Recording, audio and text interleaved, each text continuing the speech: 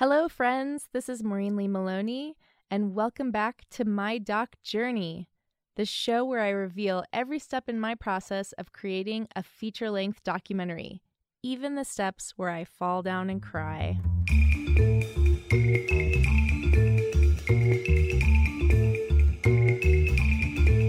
Last week, I told you about the woman I met who gave me fundraising advice.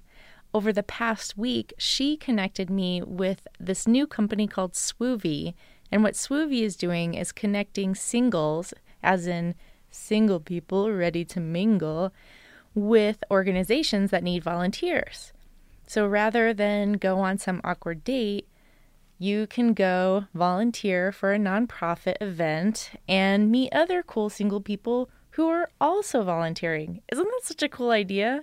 So they started in Austin, and now they're looking to launch here in Denver. So if you're single in Denver, definitely go sign up at swoovy.com/Denver. Oh, it's spelled like groovy, but swoovy. And if you have a nonprofit, you should definitely look into getting some cool volunteers for your events. I'm actually really looking forward to having some Swoovy volunteers at the Voice of Vanilla events coming up. So check that out. Some exciting news for this week is that I have interviews coming up. First, I'm going to be interviewed on the How They Did It filmmaking podcast with Ian O'Neill. Then I'm going to be on the Facebook Live show with Cook True, which is a really cool show about eating healthy and eating whole foods. So I'll put links to that in the show notes. You should definitely check it out. It's really exciting for me because it's like my outreach efforts are finally starting to pay off. Even though I'm just taking my first baby wobbly steps, at least I have some forward momentum. And eventually my baby steps will turn into toddler steps, and then they'll turn into adolescent steps. I don't actually know. Anyway, whatever. I don't care. You know what I'm trying to say. The steps get bigger and better. That's the point. And thinking about that has got me thinking about how much I'm going to change and grow during this whole process. And I've started journaling a lot more because of that. I've wanted to make a documentary about Madagascar ever since I got back from the Peace Corps, which was 10 years ago. But at the time, I wasn't ready. I didn't really know what I was doing. I didn't know how to craft a story. And then when I finally felt like it was time, I started making very tentative moves. But now I'm starting to feel some momentum, and it's starting to feel really real, like I'm really making a film. And it's really exciting. And of course, I want everything to be perfect, but I just have to trust myself and trust in the process and really just try to enjoy and cherish the whole process, even when it's hard, of course. Okay, so today I want to talk about how to tell a good story, because this was something I definitely didn't know at the beginning. I was an educator, and I sort of came into things like an educator, like wanting to teach people about things. And even if you have a specific cause that you want to educate people about, it's important to start thinking of yourself as a storyteller instead of an educator. You'll be much more effective this way, and your film will be more enjoyable to watch, frankly. So, for instance, some of the things that I want to educate people about with Voice of Vanilla are like the harsh realities of growing vanilla, the specific challenges that women farmers are facing there, the impact that climate change is having. I also wanted to introduce audiences to the Malagasy people and culture because nobody really knows about them, and it's really cool, as I've mentioned before. Anyway, now to accomplish this, I can do a bunch of interviews, and I can have graphs that are loaded with data, and I can cram people's heads with information. But what impact will that ultimately have? There's a saying in filmmaking that you've probably heard, and if you haven't, I promise you'll hear it again, and that is show, don't tell.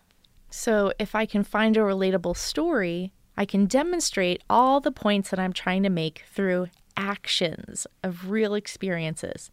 And those actions will be far more understandable and memorable because people will be able to connect and relate to them versus if you try to just tell them everything you want them to know. And if you need some scientific proof of this, you should check out a TED Talk called The Magical Science of Storytelling by David J.P. Phillips, who discusses how storytelling affects our emotions and our hormones. And of course, I will link to that in the show notes. So some things to think about at the very beginning of your story development. Number one is, what is your goal as a filmmaker? Like, what kind of impact do you want to have? And two is, what is the goal of the specific film you want to make? So for instance, my overall goal as a filmmaker is to create connection and understanding across cultural and geographic barriers. The ultimate goal of this current film is to develop that understanding specifically with vanilla farmers. So then it's good to go back and ask yourself when considering different stories or different filmmaking styles, will this accomplish my goal? What other possibilities could I find to accomplish that goal? Is there a better story, or is there a better filmmaking style? Or maybe even is there a whole other format or medium? It's something to think about. So once you have a good idea of your goals, there are 4 steps you can take to narrow down a good story. Number 1 is to find a story people can relate to. Now, there are lots of quote-unquote universal stories that we all share. For this step, you probably want to spend some time thinking about who your intended audience is. Because the more you can hone in on who your audience is, the better you can decide what story will appeal to them.